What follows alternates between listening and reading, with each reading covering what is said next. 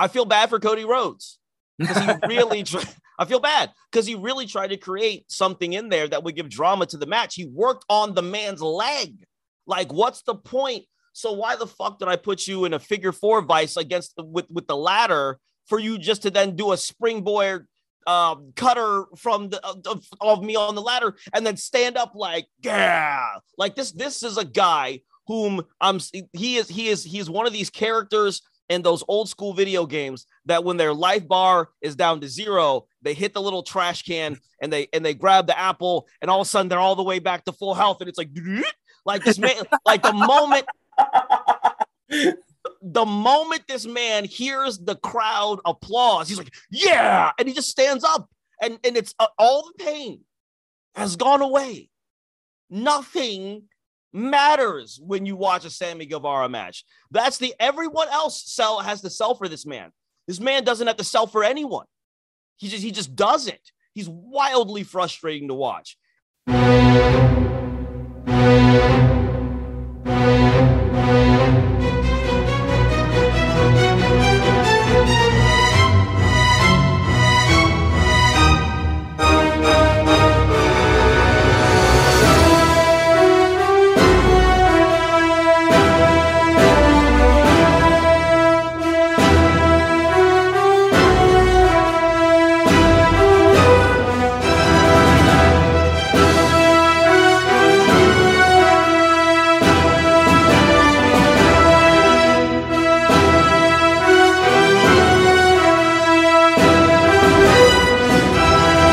Ladies and gentlemen, we welcome you back in our recorded glory once again.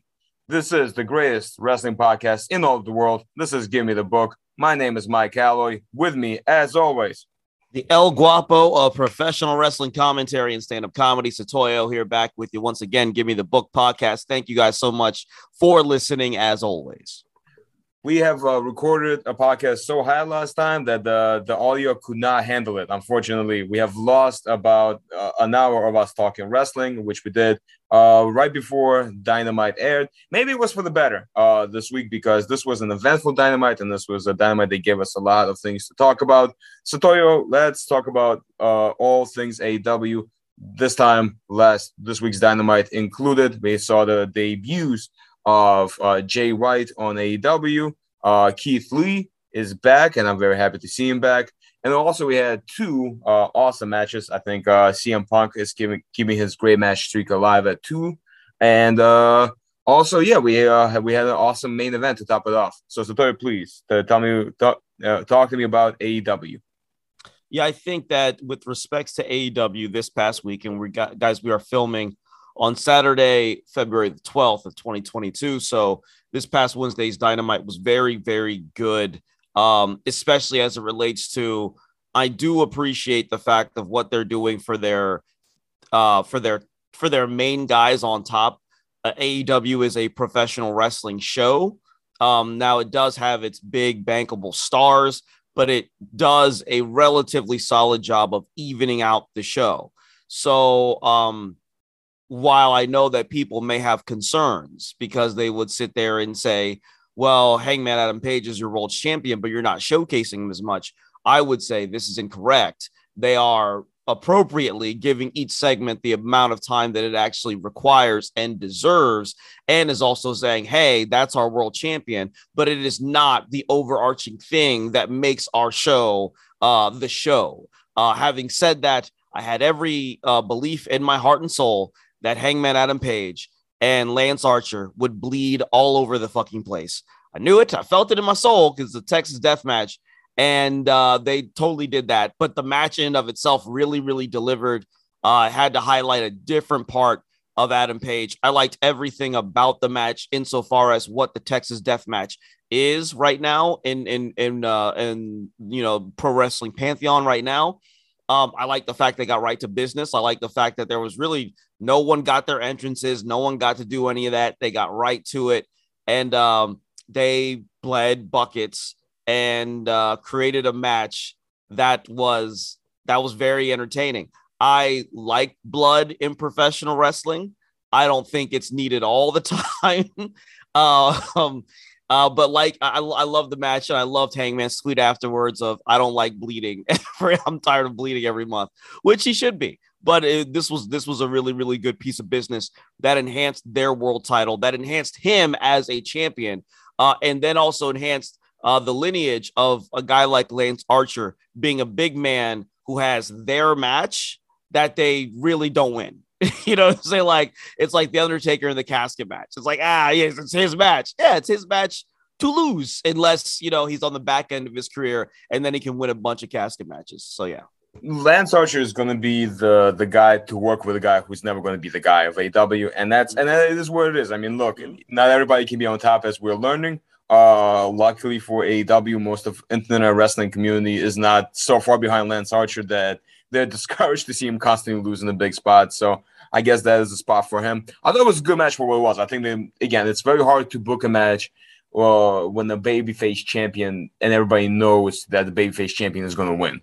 You know what I mean? It's just very hard to make that compelling. And no point did I believe that Lance Archer was going to win, especially because what makes it even harder, right? In the regular match, when there's a 3 count, you can kind of like get lost in the moment and, you count along to the pin. Here, you couldn't even do that. Like, you always knew Lance Archer was going to get back up before the 10 hit. That being said, listen, they did some crazy shit, and I appreciated the amount of punishment they took. It felt like they beat the shit out of each other. They properly sold. Again, I don't think they worked the body part. They just looked exhausted. And like you said, they fucking bled to death. And some of the spots look gnarly because they were. Like, there's no way fucking, taking the blackout on the steps from in and out the ring didn't hurt like hell. Like, it certainly did. Thought the ending was cool. Popped the crowd, popped me watching with him, flipping over the referee. You can argue it's a little bit too flippy for something that is brutal. I disagree. I liked it. So, just overall, it was good. I personally enjoyed FTR against MGF and Jon Moxley more. I thought that was a better match. CM Punk? You mean CM Punk? Yes. Oh, yeah, that was definitely the better match. That was definitely the better match, easily. That was just a very good tag match. Yeah.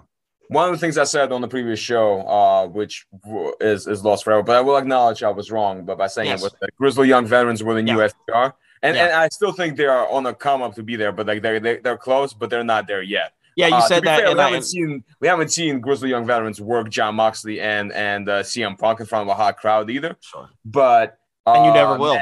FTR, when we just allow them to wrestle a long match against hot baby faces, there's nobody better in the world than they are. Yeah, they put on a tremendous and yes, you did. And again, we'll call that the lost podcast. But yeah, Mans did say Grizzly Young Veterans were like better than FTR, and I corrected him. I said on the level. I think I see. That's even worse. You're not even committing.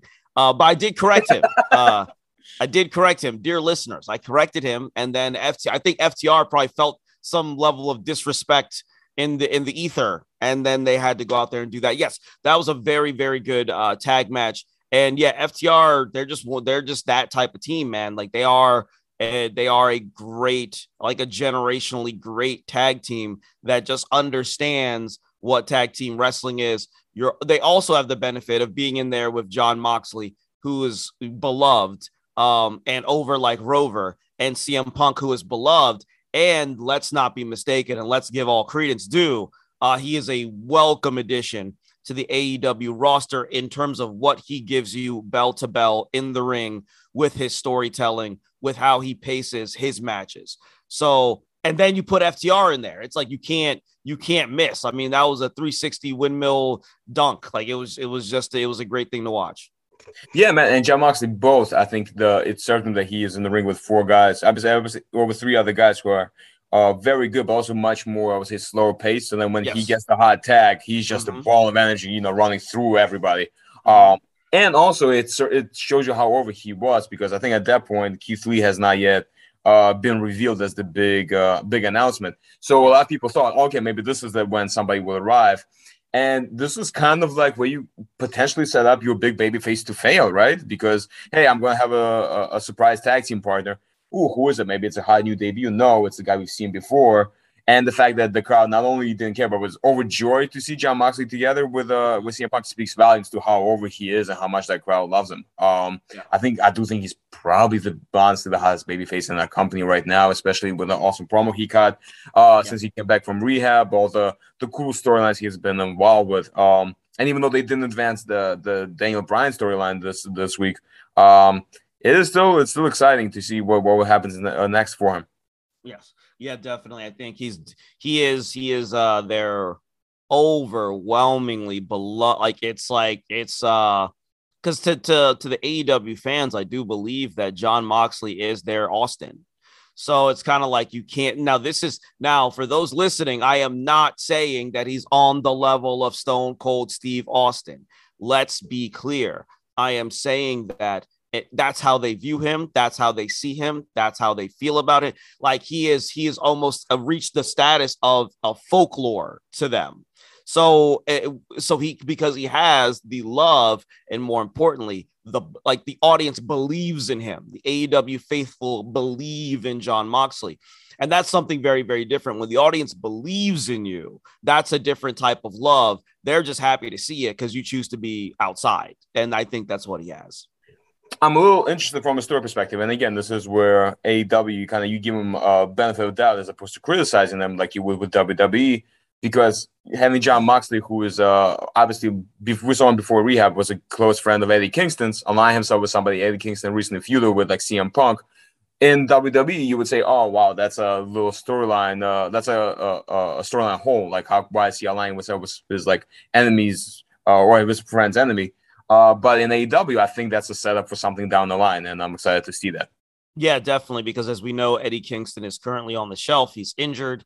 But it gives them a lot of opportunity to address it going forward, which they've already hinted at on Rampage last night. Bryan Danielson rather said, hey, I mean, listen, like Jon just wants to fight. So that's what that was. He's just down to fight. That's all that was. What I am offering him is a long-term relationship in professional wrestling. What he did on Wednesday was a one-night stand.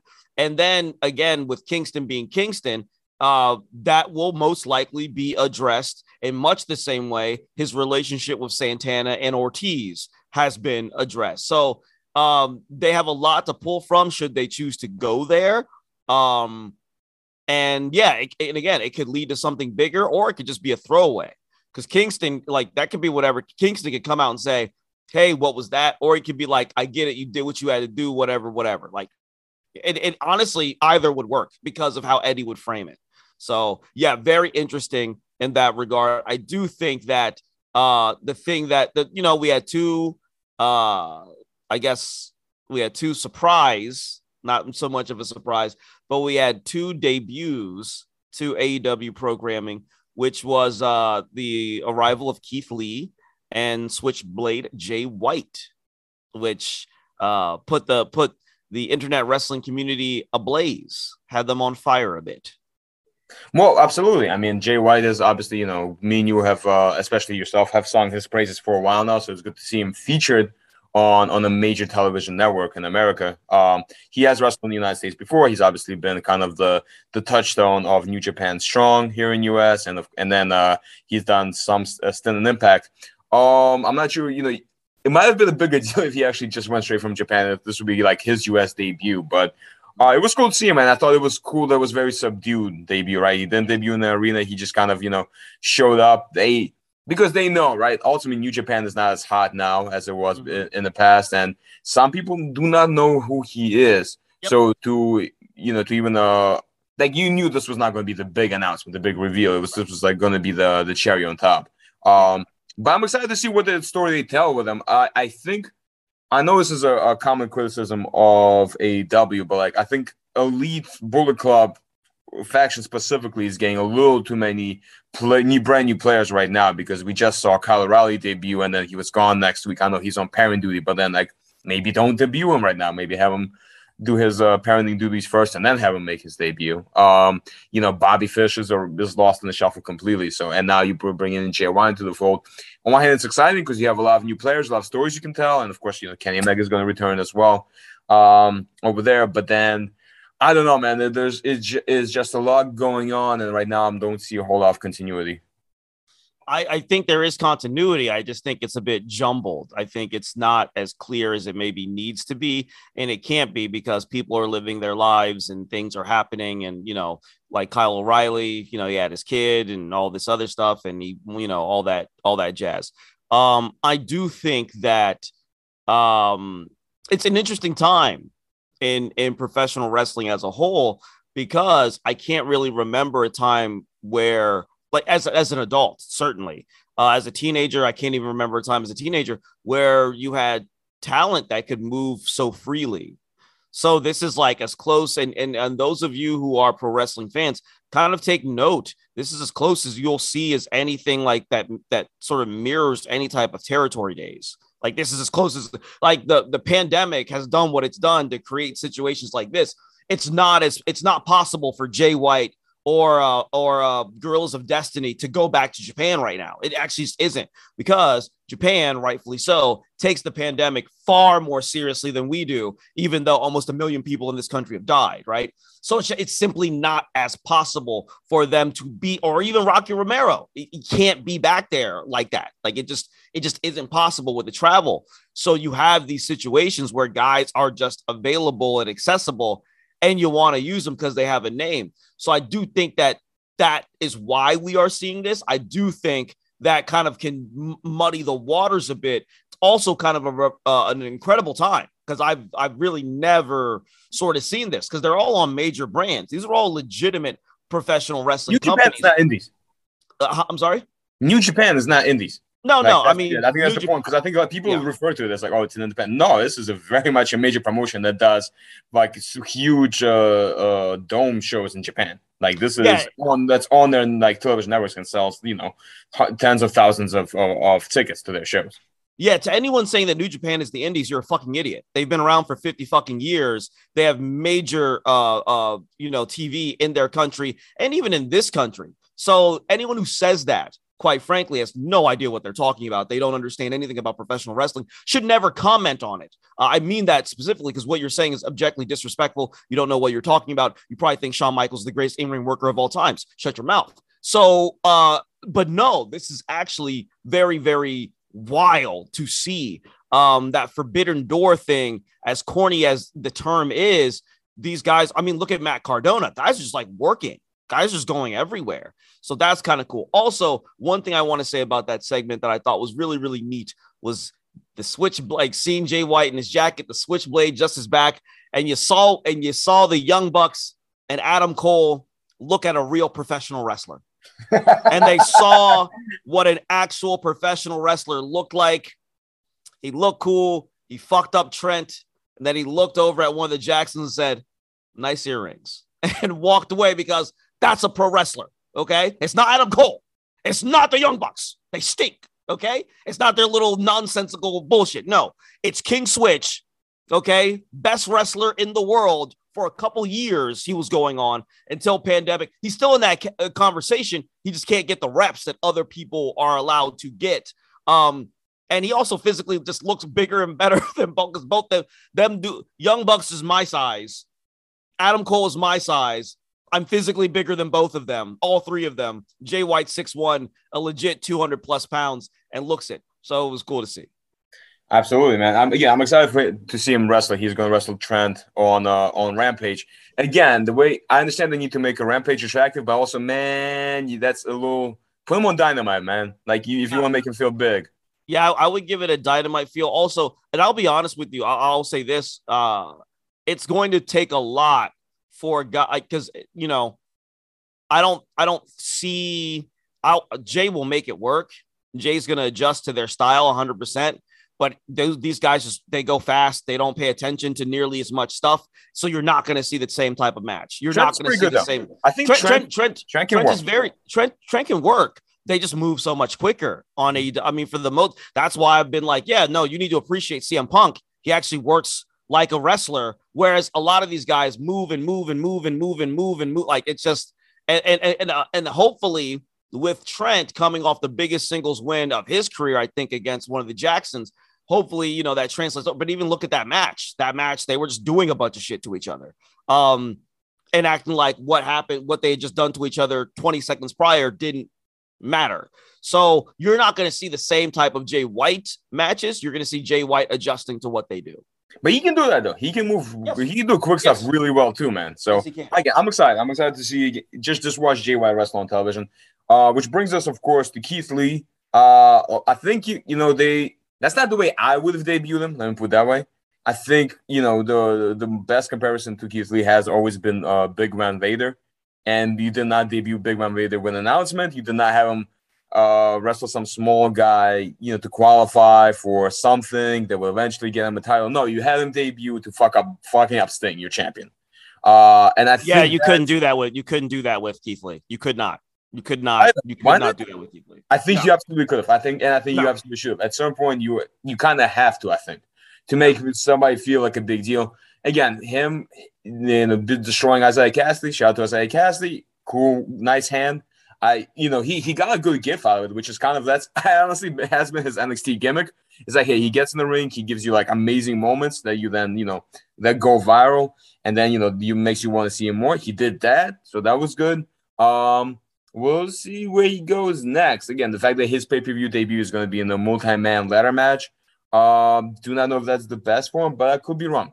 So, but I'm excited. Let me put it this way. I'm excited to see Keith Lee back. I'm excited that he's got a cool entrance music. He's got a good look. The crowd is behind him. He's going viral again. So I'm happy to see that. I will hold my breath because, again, the man debuted in WWE by pinning Seth Rollins and being Roman Reigns, and then end up meeting Jack Shea in the long run. Now, again, AEW is better at booking, I can say that, than WWE, but this was not that type of level of debut, so I'm where I can say, oh, this was a home run. I thought this was good. We'll see what happens. Yeah, not every day. Sometimes it's good just to stick the landing, right? And also, you couldn't do that with Keith Lee. I'm sorry, you just couldn't have him go after Adam Page. You couldn't. There'd be nowhere for him to go. Only place for him to go is down, unless you have him come in and then beat Adam Page, which you shouldn't do, which you couldn't do right off the bat. And then, which rightfully so, you'd have a lot of people being like, well, then why would you divest from your from this major homegrown babyface who you have in your company? Why would you have someone else just come in and beat them out of nowhere for nothing, who was just on other people's programming? That would be a legitimate concern. Also, more to the point, like, you want to create some type of build for this guy. And on some level, you want to rehab him. If you put him in there with Adam Page, you beat him.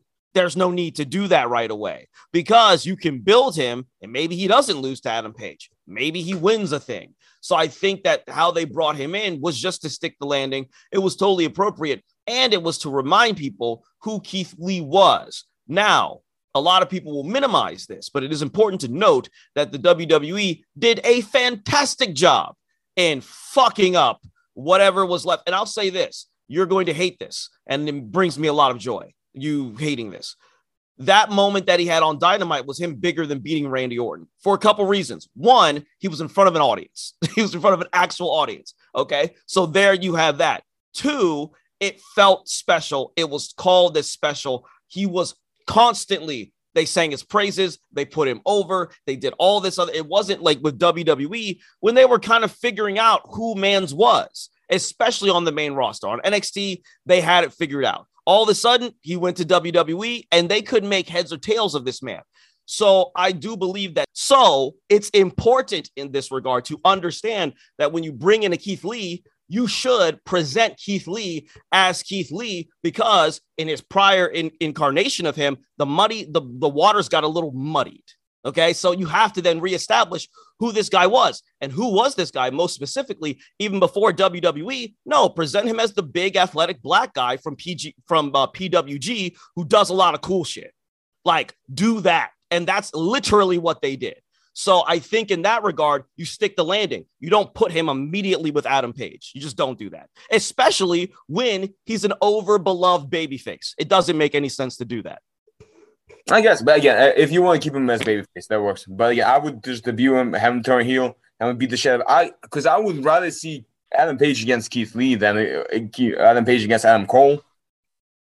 Yeah, I don't want to see that match, especially after Adam Cole just lost to fucking Orange Cassidy. That makes no sense. Orange, Well, Adam Cole didn't lose. What are you talking about? He didn't lose. I know it's, but he like didn't lose. I mean, but I saw him lose. I know it was unsanctioned, but he lost. He didn't lose. What are you talking about? He didn't lose. Exactly. What are you talking about? He didn't lose. But he lost. But we saw him lose. But and you made the main event on my television. Yeah, but also, and you had him lose to Orange Cassidy. So then what? But you're trying to shoot the gun here. You're trying to jump the gun rather, because you're saying I'd rather see Adam Page versus Keith Lee. Most people would. So let's get through Adam Page versus Adam Cole. I'm saying that one situation leads to. So that's not a good way to book your champion, bro. No, it is. No, it is. No, it actually is. We have a month off. Let's get through this for your main event, for your main title. No. So to me, it's let's get through this. The people will actually like it.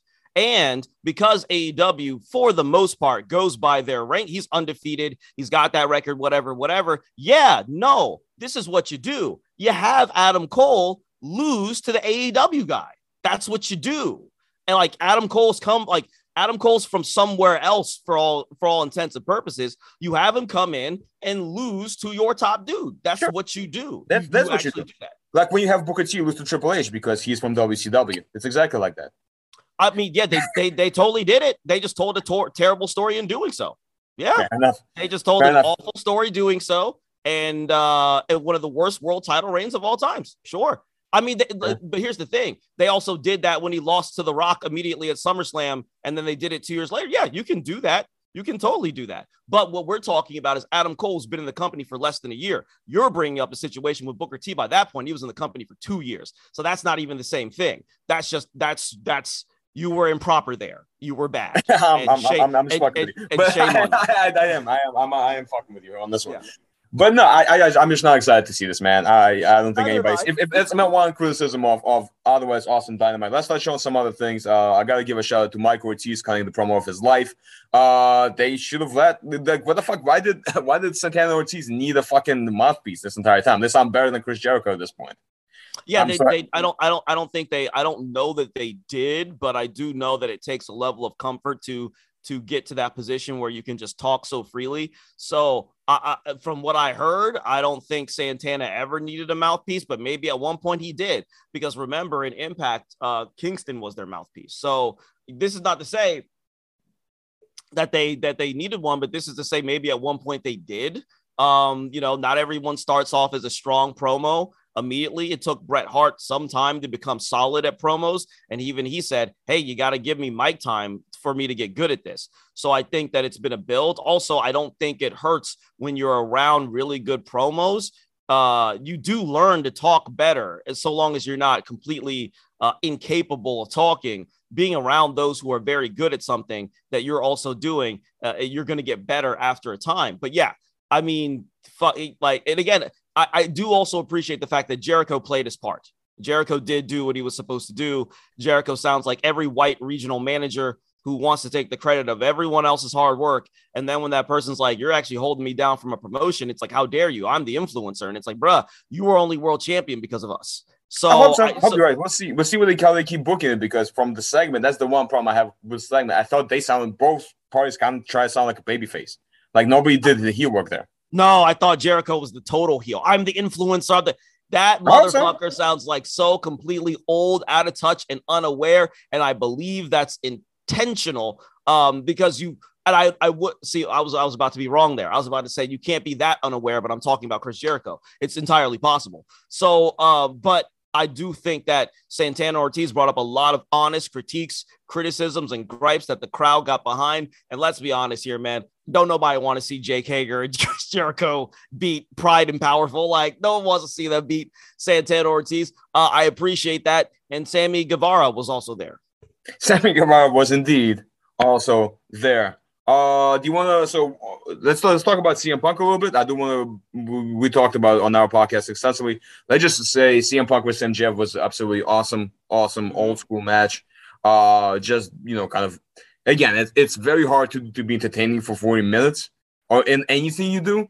Even if try watching a full game, you know what I mean? Like of any sport. And it's kind of hard to get through. And we got a 40-minute match that had twists and turns and false finishes.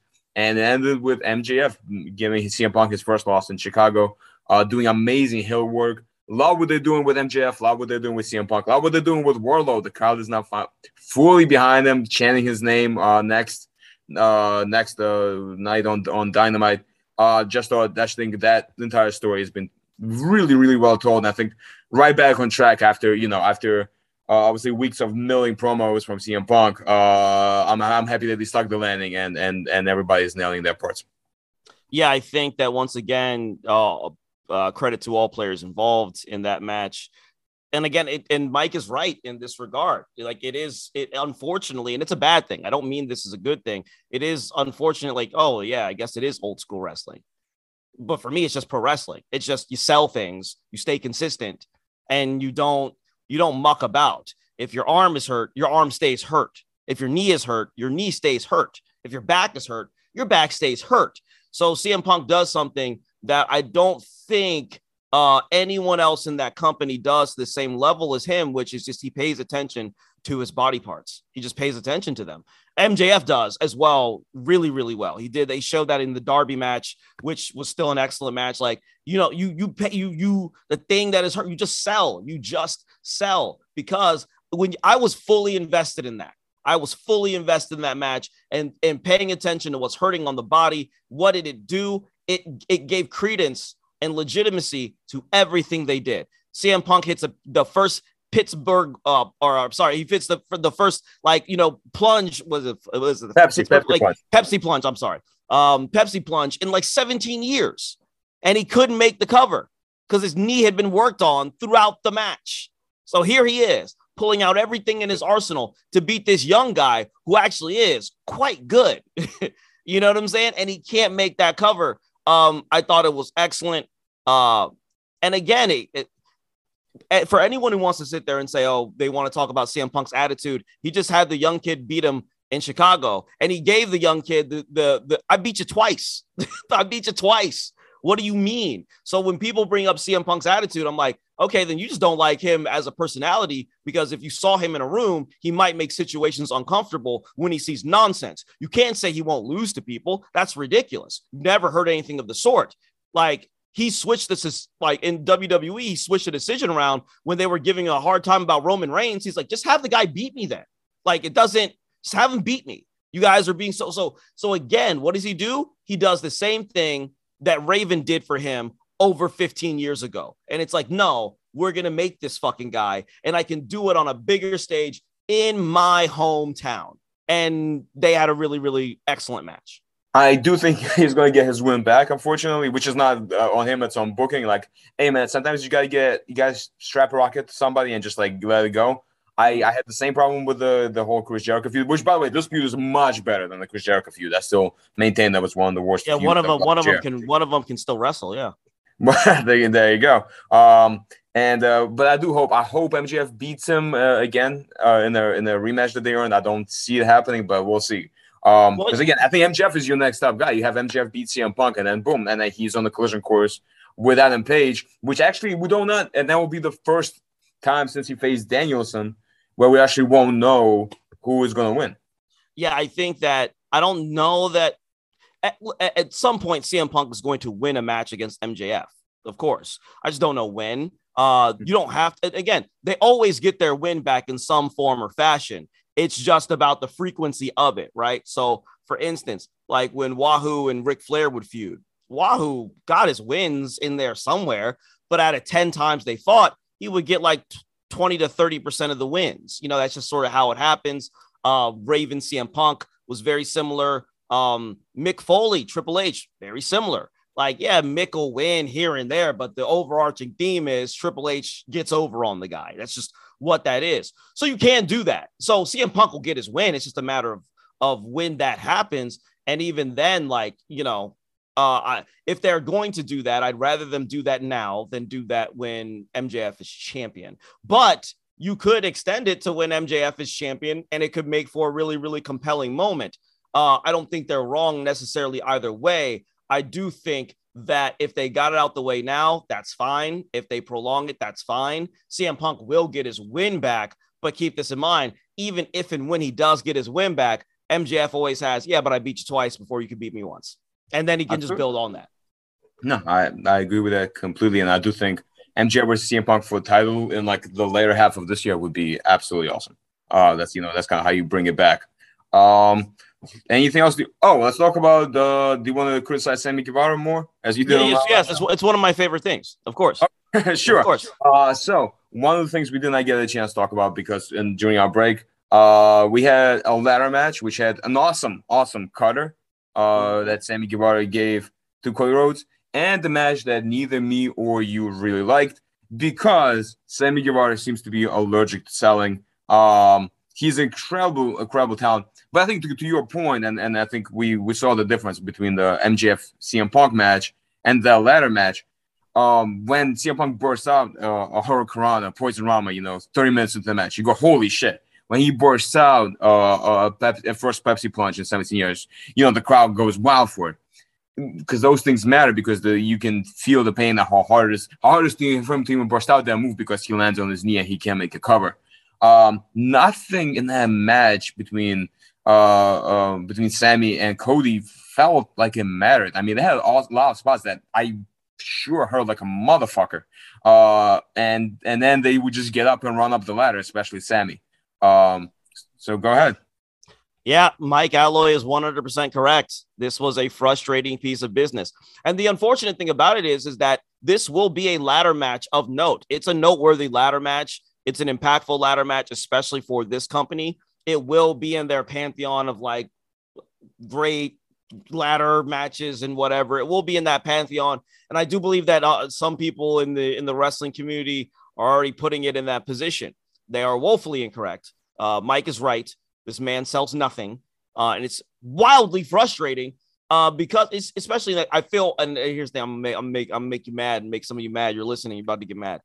I feel bad for Cody Rhodes because he really, I feel bad because he really tried to create something in there that would give drama to the match. He worked on the man's leg. Like, what's the point? So why the fuck did I put you in a figure four vice with the ladder for you just to then do a springboard cutter from of me on the ladder and then stand up like, yeah, like this is a guy whom he is one of these characters in those old school video games that when their life bar is down to 0, they hit the little trash can and they grab the apple and all of a sudden they're all the way back to full health and it's like this man, like the moment this man hears the crowd applause, he's like, yeah, and he just stands up and it's all the pain has gone away. Nothing matters when you watch a Sammy Guevara match. Everyone else has to sell for this man. This man doesn't have to sell for anyone. He just doesn't. He's wildly frustrating to watch. And you guys, listen, I get it. All right. He looks like that creator wrestler that you create. That's not Brian Cage. I get why you like him like this. Okay. But you're incorrect. This guy doesn't give you anything. He's a very, very selfish in-ring worker, I think, because he takes everyone's offense and makes it look like nothing. And then the other person is supposed to give him everything when he gives so incredibly little. Go back and watch his match with Miro when he finally wins the fucking title. After he wins the title, his response to that, he was getting the shit kicked out of him. Oh, no, he wasn't. He's up and it's fine. He's not holding anything on his body. It's the same situation with this, man. And then afterward, in that same night, in a different segment, later on when they were in picture, he comes out with the cue cards, not even limping, and just says, hey, I did this on my own, by myself, but I needed you, the people. And then just walks away. Fuego del Sol, in one move, sold more than Sammy Guevara did in that entire match. My goodness. I'm sure he's a nice enough dude. I don't know the man personally. I don't know any of these people. Yeah, I mean, yeah, you ruin your relationship. You cheat on your fiance. I don't know the man. I don't know any of these guys, obviously. But man, from a worker perspective, a lot of y'all, I don't know what y'all see, man, because this dude ain't it. He's just not it. That was and Cody did right by it. Like, they popped for him massively. So you can't sit there and say Cody didn't do nothing for that man. No, Cody helped make that dude, because that was literally a story they told from the first fucking episode of Dynamite till that match. So he did do right by him.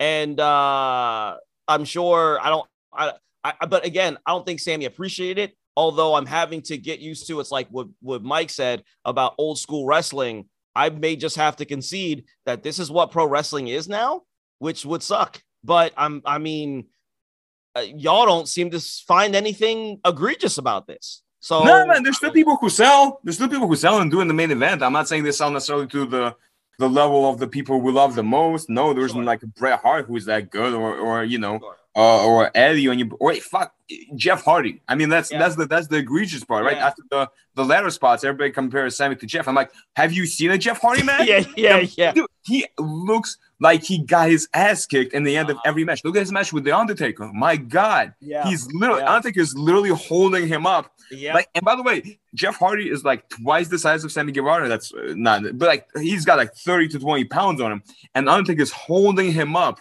like he's a skinny, like one of those dangling skeletons that they have on the day on the Day of the Dead. He's barely like walking.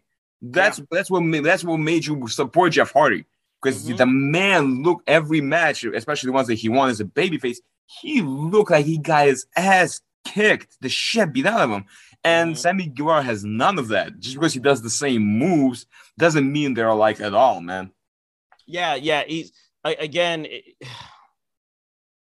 Once again, Mike is correct. You can't compare a Sammy Guevara to a Jeff. That is utterly infuriating because Jeff sold pain. Jeff told it because again, guys, in your selling, you tell the story. In your selling, you gain sympathy. That's why it's called that. That's literally why it's called that. Yeah, you're selling sympathy. You're selling that's especially when you're a baby face. That's how they come to love you. And when you're a heel selling, that's your comeuppance for all of your misdeeds. And Sammy flips. Amazing athlete. Won't take that away from him. But that's all he does. Flip, flop, fly, do the thing. And then, then his, what is it? Go to hell. That thing sucks. But what, like, it's like little fit, like your go to hell fit. Dude, come on, man. This guy, I'm sorry. No. Don't ever compare him to Eddie Guerrero ever again. For those of you listening, don't ever do it. Don't ever do it. Don't let your friends do it. The only two bad things I have to say, because this was an awesome Dynamite, and I don't want to take that away. This was one of the best Dynamites in the history of Dynamite.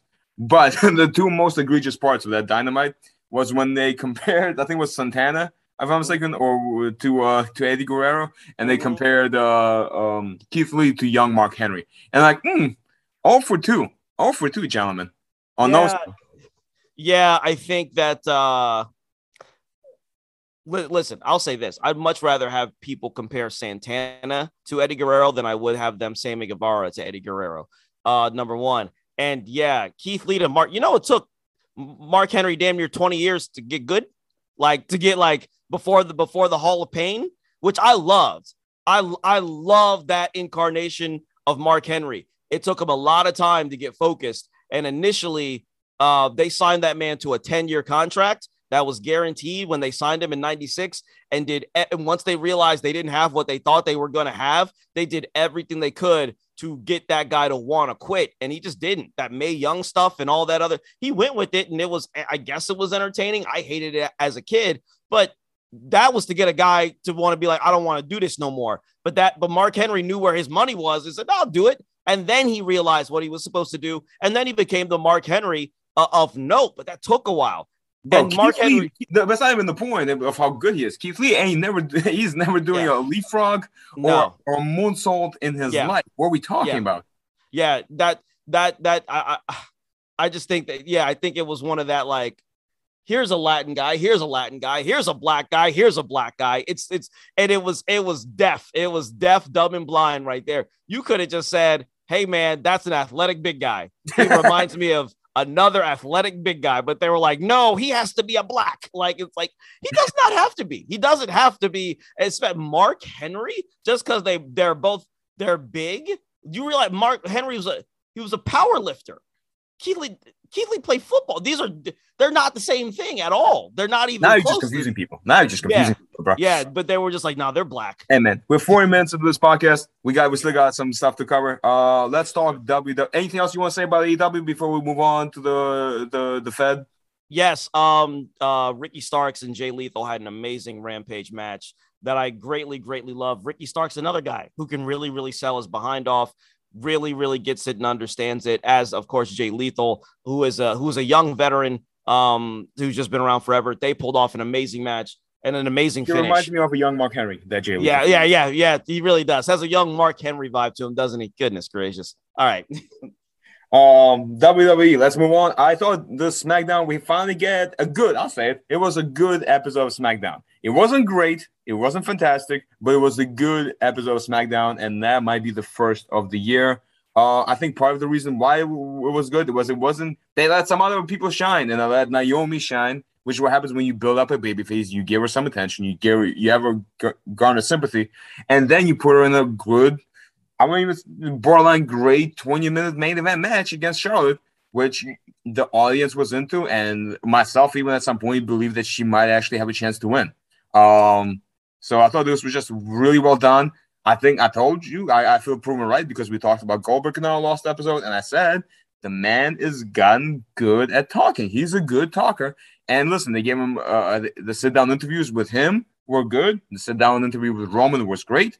You don't have to be excited for the match. I know you're not, but I think they're doing a fine job selling me on it. And I'm excited to see Roman Goldberg.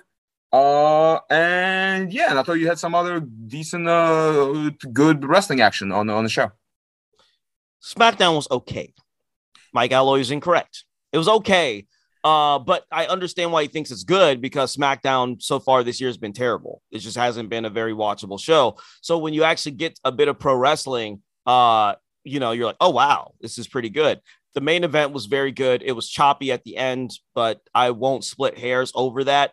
I do find it interesting that Charlotte kicked out of all Naomi's finishers, and it took one natural selection during a choppy sequence, and that was it. So, yeah, you do get that great match, but also it's like I now know that it doesn't matter what Naomi hits Charlotte with, Charlotte kicking out of everything. So I would have done that a little differently, to be perfectly honest with you, especially if you always want to give a babyface who is reaching that type of level, you want to give them an out. You just do it because then it's easier to run it back. When you don't give them an out, you sack of shit them. They have nowhere to go. Liv Morgan, Bianca Belair. You give them nowhere to go. And then you have to hope that the audience just still loves them. You just have to hope that the audience still loves them. I would have liked it had they given Naomi just an out. I'm not even saying that Charlotte shouldn't have won clean. I'm saying give her an out where it's like she would have won had it not been for this thing, because they didn't do that. Charlotte just kicked out of everything. But it was, I think, maybe my favorite Charlotte match in a long time. I'll say that. It was Money in the Bank. Yeah. Yeah. I mean, no, I've hated all. I hated that. I hated that. I hated that on principle. I hated that. Well, against Becky Lynch at Survivor Series. That was my match. Yeah, that was pretty good. So I enjoyed this one a bit better because the babyface heel dynamic was clearly drawn. So that was a bit easier. This was a bit easier for me to deal with. Goldberg, yeah, he's good at talking. Again, you stick around 20 years at something, you should be competent at it to some degree. Roman's promo was good as well. I think they were pretty much similar. I think they're coming from different. Roman does I'm the greatest of all time. It's Samoan Muhammad Ali. So that's just kind of, but he talks slower. That's it. So that's how Roman gets good at talking. It's not like he puts sentences together. He says things very slowly, then takes a breath, then looks at you intensely and says, I'm the greatest. I'm on another level. I'm on an island. My spaceship goes to Mars. You ain't never seen nothing like this. When I do it, it's like, that's how he talks. So again, love it if you want to. Goldberg is the crotchety old man who says, not in my backyard. So they'll have their match and we'll get through it and that'll be fine. I think we're going to see him Goldberg. I think that's it. I think that's the last match of Goldberg's career. So I'm excited for it, personally. Like, honestly, I'm excited to see that. I'm excited to see Superman punch, Superman punch, Superman punch, spear, 1, 2, 3. Let's go. Let's get out of here. I mean, yeah, man. I mean, listen, I get it. Roman has to be champion for 737 years. Cool. And again, this is just in service to getting to the Brock match, so that's fine. Yeah, you're probably right. I would have booked it differently. They probably won't. I'm toying with the idea of hopefully maybe they'll do it. Maybe they'll book Seth to win the title in the Elimination Chamber. We get Seth versus Roman versus Brock. In the for all the marbles, which makes sense. Well, goodness, that would make too much sense, Mike. Why would you talk about things that? And everybody seems to be more into it than I mean. But Mike, what are you talking about? Don't you know that Seth Rollins beat Roman Reigns at the Royal Rumble? You're expecting Seth to somehow get some type of return match because he won the match against the champion who hadn't lost in over 2 years? Mike, you're asking for continuity. That is not what we do here. We do not do that. We don't do that. No, I mean, yeah, they could have booked listen, as we've talked about before, they have booked themselves into a position over the past 7 years where they have ensured that the best match they have available to them is Brock v. Roman. They've done everything to ensure that would be the case. Shame on them for that, but here we are.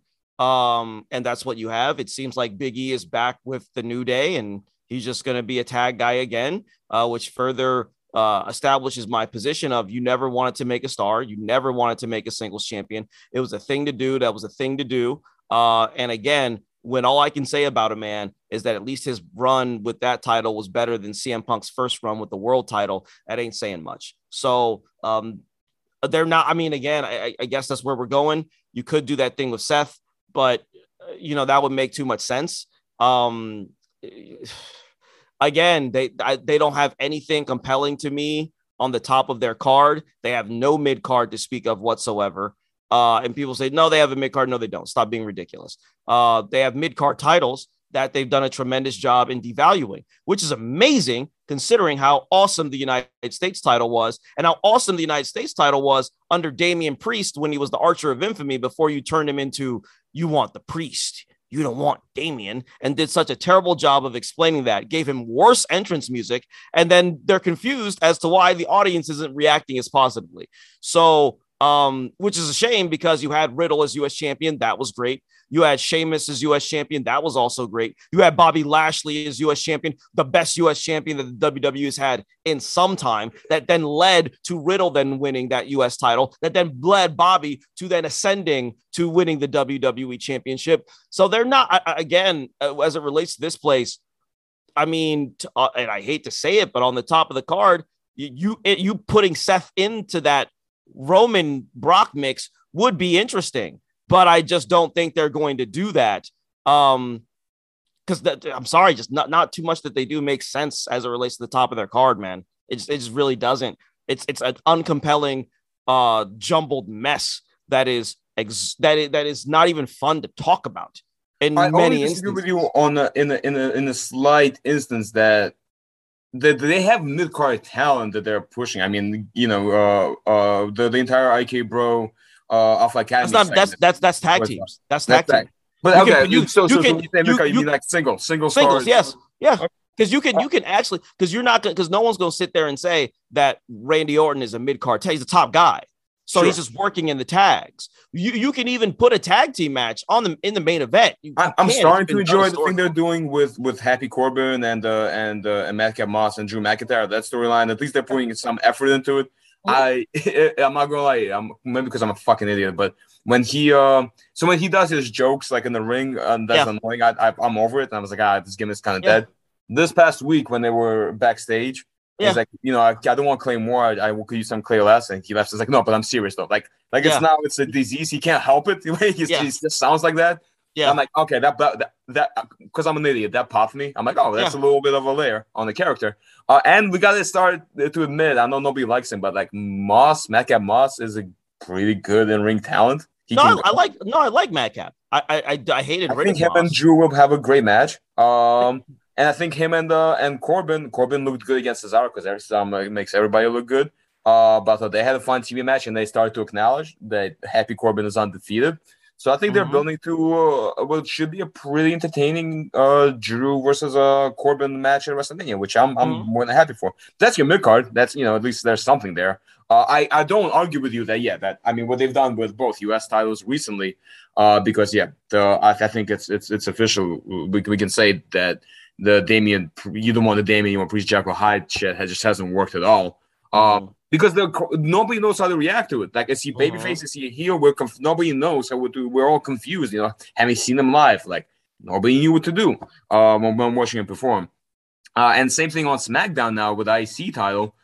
Is, you know, spoiler alert, going back to Sami Zayn next week, which is good because when he had, again, IC title was kind of hot not that long ago when Sami had it, and you know there was the real Intercontinental Champion storyline. Then Big E got it on his way to the top. Then Apollo got it, and when he got a brand new gimmick, and then Nakamura got it, and that's it. And then went to shit because he hasn't defended it since.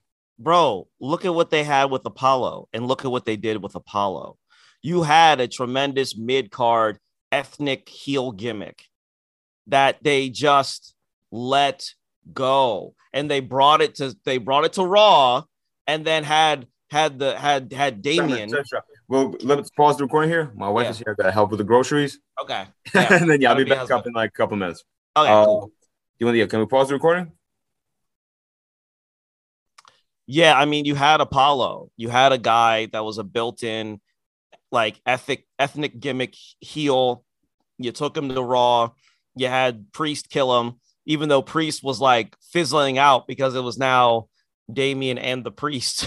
Like, so it's just a waste. You have these guys that last year that in quarantine had done such amazing mid-card work for you to build up and establish a mid-card that some of these talents, let's say you have 4 mid-card guys that theoretically one of those guys could move up, you know what I'm saying, to the next step.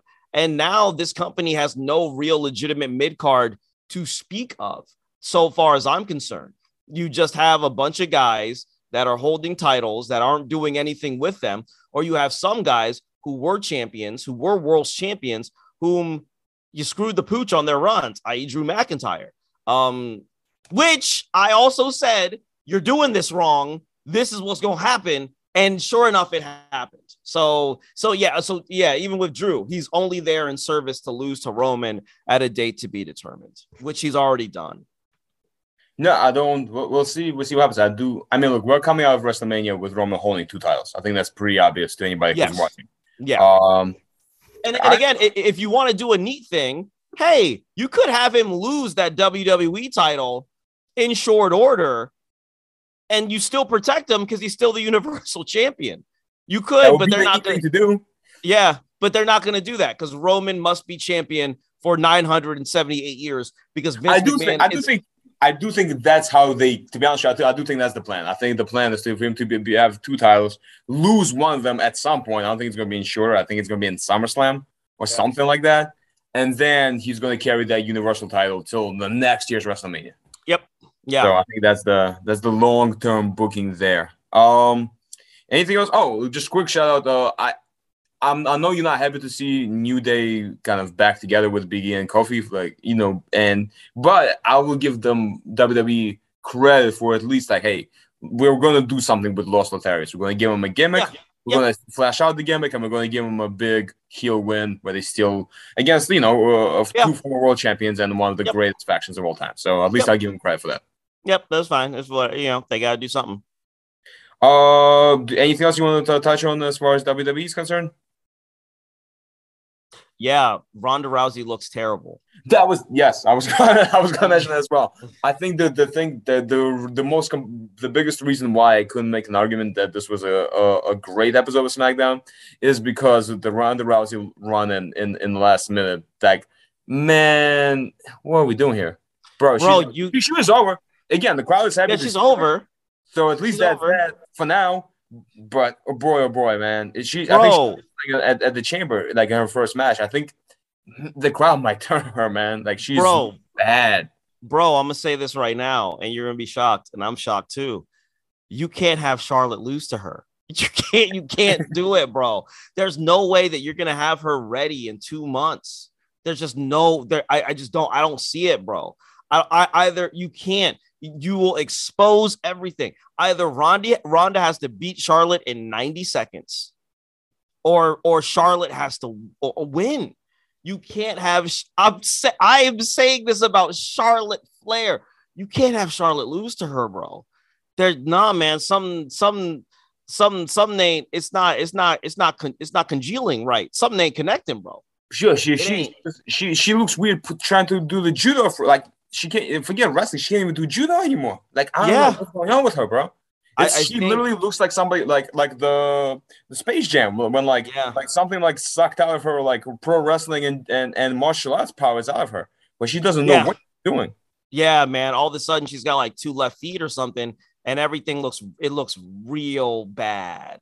Like it looks especially, and I hate to say this, when you know what judo throws look like, and we know what her judo throws look like. That's her thing, and they just look terrible. And the punches, man, I want the Shane McMahon punches back, baby. I want them, like as opposed to that, bro. It's actually concerning because, and listen, I make no bones about it. I'm not a Charlotte Flair fan, or I'm more importantly, I'm not a Ronda Rousey fan. She appears to be a particularly temperamental person whom is prone to vicious fits of outbursts at the slightest hint that someone disagrees with her or dislikes her. It's concerning because you put that out there long enough, the audience will turn on her. And then you have to deal with her being in her feelings, yelling at the fans, gaslight, you guys stink, fuck you, it's your fault, all that stuff. And I'm here to say, I will not be gaslit by this person. Neither should you. You're allowed to think what you think about her. If you love her, you dislike her, whatever, you're not wrong for that. This is a person who can't handle criticism. And when they look like this, all they're going to receive is criticism. Like that's just what that is. And I don't know how you get to Mania with that. Like literally, that's one of those things, man. You better start doing like Randy Savage and work out every single move of that match, which is then a shame because it's devoid of interaction with the audience. But to get her sick, that's fine. I'm lost. Hey, listen, man. Hey, man, look, let that. That's not. No, let's walk before we run here. That's fair. No, I think they have to step by step every single thing. I don't know. She can't do anything, bro. Like as somebody who I was understanding, I was never a huge fan of hers, but at least like appreciative of her. She is like I've never seen anybody this bad, and she really the only thing she brings to the table at this point is her name. It's her name. She can't really speak that well. I mean, she's serviceable on the mic. Let's say that. I won't say she's hard, but she's serviceable. And with her, I think you said it perfectly. She's got 2 left feet out there. I think they even like had to cut the camera when she was running to the ring because I think that didn't look good. It did. Bro, that didn't look, bro. It looked like she almost tripped, bro. That's one. Yeah. I was like, yo, nah, man, this ain't it. You can't have Charlotte lose to this person. You can't have Becky lose to this person. Something gotta happen. She's not gonna be ready in 2 months, bro. There's no way. They gotta send her a ring. You call up Dr. Tom. You call up Tom Pritchard, and you say, hey, man, we gotta pay you extra for this one. Like you gotta just be there, please. You just gotta be there with her to get her to be terrible. That's what I'm saying. You have to get Dr. Tom with her and then work with her and work around her family life to make sure that when she shows up to WrestleMania, she's just terrible, not abysmal. As a wrestling fan, this is terrifying, bro. Like just see her 1 minute of her like in action. It's like, bro, she's gonna be around for a year. She's on a year contract. She's on a year contract. Bruh. Oh man. Yeah. What a time to. I hope. Listen, I hope maybe she'll become a huge heel. Like that's it, man. That's the only huge heel who wins her matches in 2 minutes before losing one in 2 minutes. That's the only solution I see here. Yeah, like a heel version of Goldberg. But yeah. I highly doubt that many of you will be very sports entertained. I highly doubt it. Anything good? Oh, we gotta give again. I briefly mentioned it, but we gotta give Chad Gable some credit. Just give him a shout out for. I mean everybody. all four participants of that academic challenge just fucking nailed out the park. It went a tad too long, but was still entertaining. Which is, I did not think that was. If you would have told me that shit would have went 10 minutes. I thought this would be horrible, and this was one of the better things I've seen this week on a really good week of wrestling. Who else? Oh, and another extra shout out to Riddle and Seth Rollins. Their match got cut short because there was a DQ and it was nonsense. But the 5 minutes that did have in the ring together were awesome. Those two are two of the best in the world, and I loved how smooth they looked in the ring together. Yeah, the one of the guys that Seth said he never worked with. Funny how life does that different, isn't it? So yeah, that was cool. Shane McMahon been fired. That's hilarious. Yes. Yeah. We got to touch on that. If the story we hear is true, I want to give it again. This is the first instance in a very long time of evidence of Vince McMahon might be a competent owner. Because the fact that he was able to fire his own son after bringing him in on day one because he shed the bed, that says more about him than I was willing to give him credit for. Because a lot of CEOs or Fortune 500 companies, if they bring in a friend, much less a son, into their company, it doesn't really matter how competent they are. They at least give them like a month worth of time before kind of sending them home.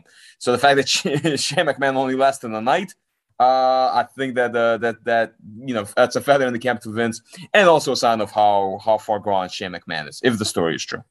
Yeah, if the story's true, I give more credence to just Shane upsetting the wrong people. I think it's more if what we hear is correct, it's more that Brock was unhappy.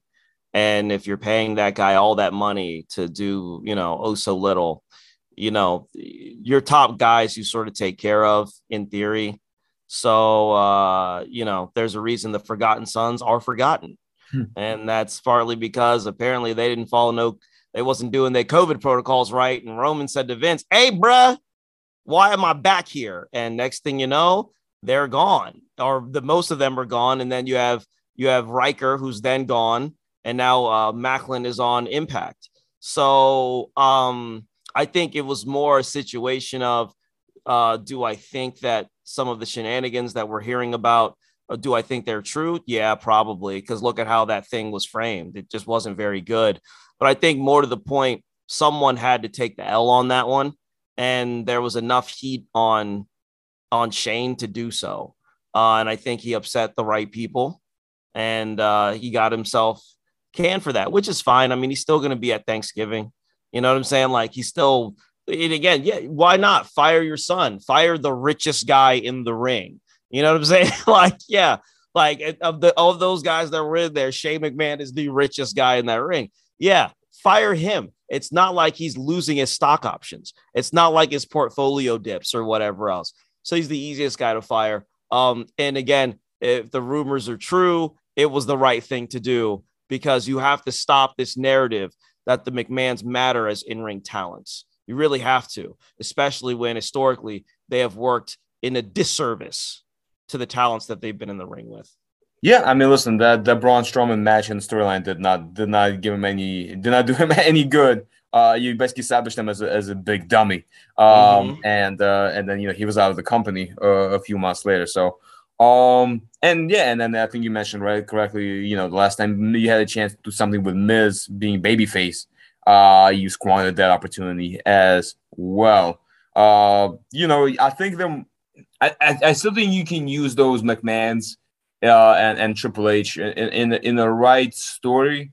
I think there was an obvious story there for us in theory to maybe do something entertaining with him. At least have him like elevate up if he beats Shane McMahon in a serviceable hardcore match.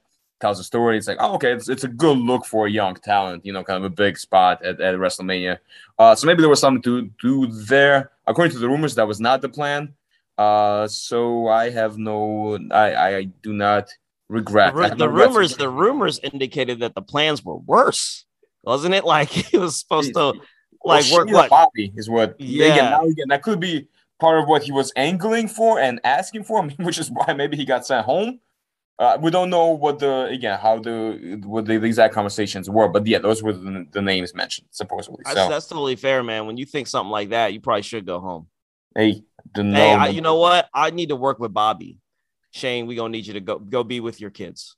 You need to go be with your kids. You're not because again, I'm sorry if that's the case. If he's really thinking about that stuff, that's clearly a rich guy going through a midlife crisis. He needs to go home. He needs to go. Me and Bobby. Yeah, it's like, nah, bro. You gotta go. You gotta go home. We're the same age, basically. We both exactly. the same age. We have both had MMA training. What's the deal here? Yeah.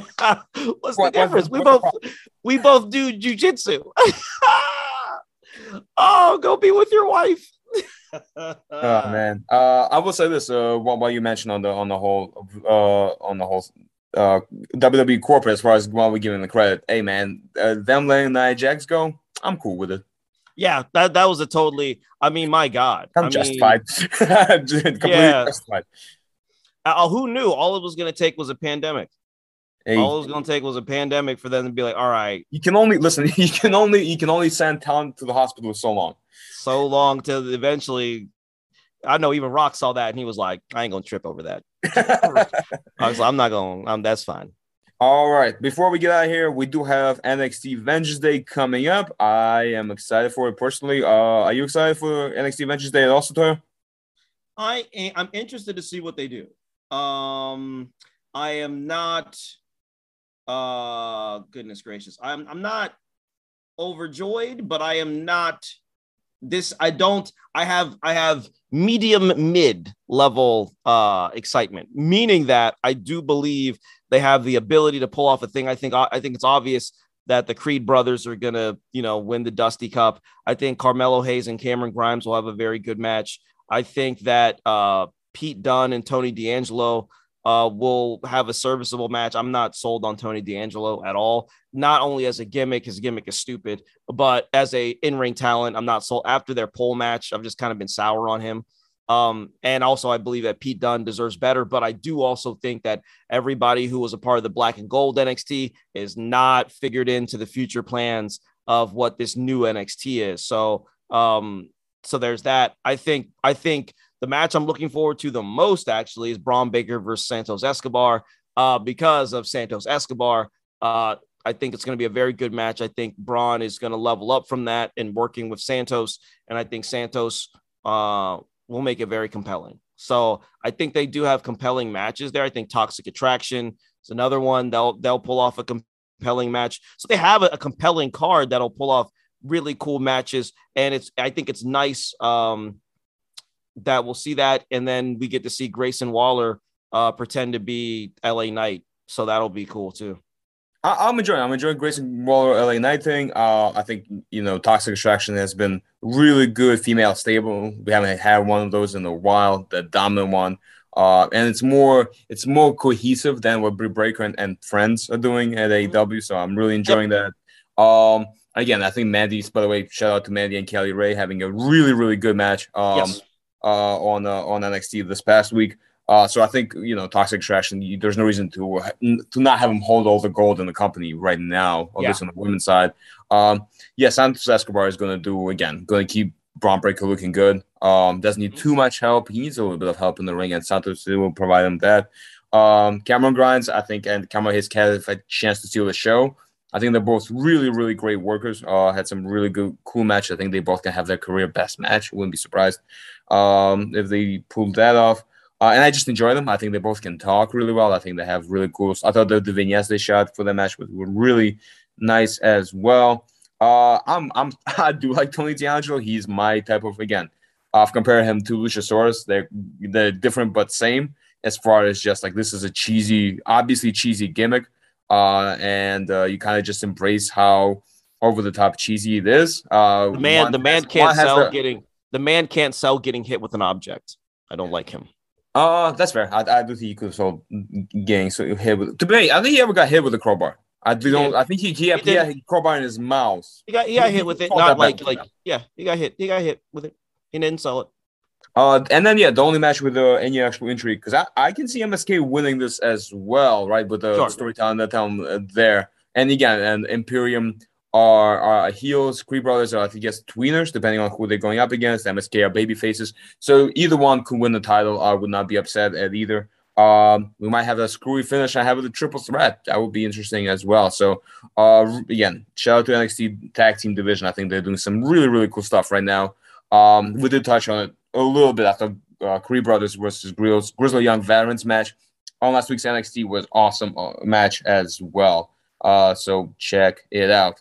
Let's get out of here, but not without giving the people what they want first. Satoya, please give the people your match of the week. My match of the week will be Jonathan Gresham versus Steve Macklin from Impact Wrestling that took place, I believe, February the 3rd of 2022. I thought this was a really, really good match, good piece of business with Gresham being the ROH interim world's heavyweight champion. Let's not be mistaken. Bandito is the actual ROH world's heavyweight champion. They will settle up that piece of business in April. But I thought this was a really cool match. I thought it was a really cool new school pacing, whereas things are pretty quick, but everything made sense. They did it in a very sensible way. Jonathan Gresham is one of those individuals that, given his size, he consistently has to find ways to make things that he does look not only believable, but work within his limitations height-wise, which I feel he does excellently. Steve Macklin's a very good hand. I thought they had a very, very good match, also leading to a very interesting story with the Honor No More faction and ROH. So that is my match of the week. Yeah, Impact, again, as per usual, is doing some really cool stuff. My match of the week goes to Francisco Akira versus Gabriel Kidd from Rev Pro High Stakes 2022. I highly recommend you watch the whole pay-per-view. It's a lot of good matches, really. British crowds are some of my favorite crowds in the world. Gabriel Kidd is a Rev Pro original who had an excursion to LA Dojo, where he stayed during the pandemic. This is him making his comeback to Rev Pro. And he gets to be kind of the big, because Francisco Akira, who I was not previously familiar with, is a much smaller opponent than him. And he's got some babyface fire. He's fighting from underneath. Lots of really good punches, which is, always good to see. And yeah, so it was a really, really fun match with some really cool finishing sequences. Dope. You should check those both out.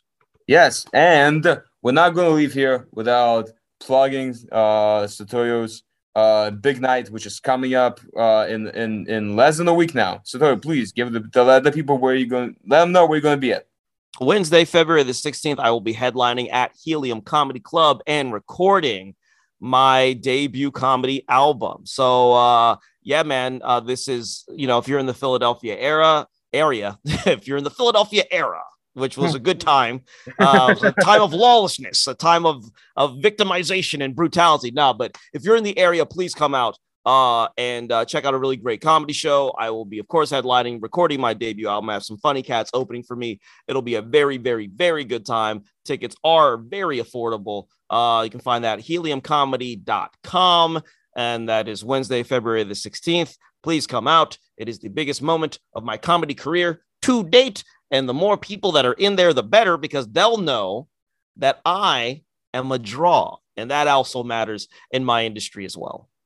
Yes, please all come out. Ladies and gentlemen, this was Give Me the Book. Have a great day. Fuck Ben Simmons. Always.